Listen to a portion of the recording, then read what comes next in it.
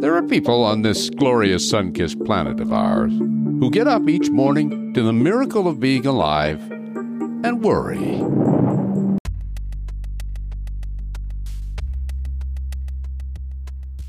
Friday, 15th of September 2023, cooked up a big pasta gravy come stew on some, fuck it, I'ma just throw some spuds into this marinara. It was as tasty as it was unconventional. I couldn't eat much. I had a doctor's appointment in the afternoon that I was nervous about, and that was stressful. I didn't get half of what I wanted to mention said, damn it. Hey, when I said I like it rough, I didn't mean my entire life.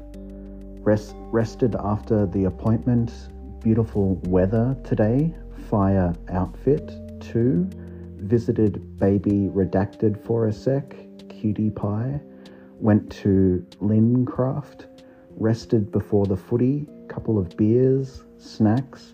I'm going to have to get off the beers and snacks before a battery of blood tests next week.